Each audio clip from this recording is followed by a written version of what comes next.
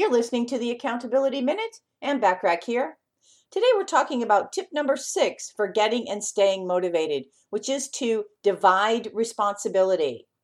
You're not just an entrepreneur. You also have personal responsibilities that need your attention. If you have a spouse or children, consider delegating some responsibilities to them, and maybe you delegate even more than you currently are.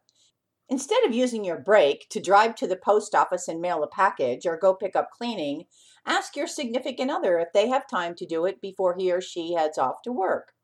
If you usually wake up early to clean the house, give your 13-year-old $20 to clean the house 3 times each week.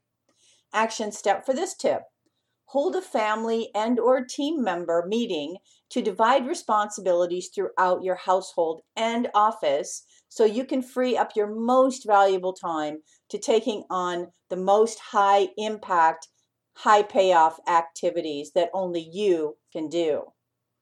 Tune in tomorrow for tip number 7 on how to get and stay motivated. In the meantime, feel free to check out my YouTube channel and watch some of the videos for business success tips. Thanks for listening.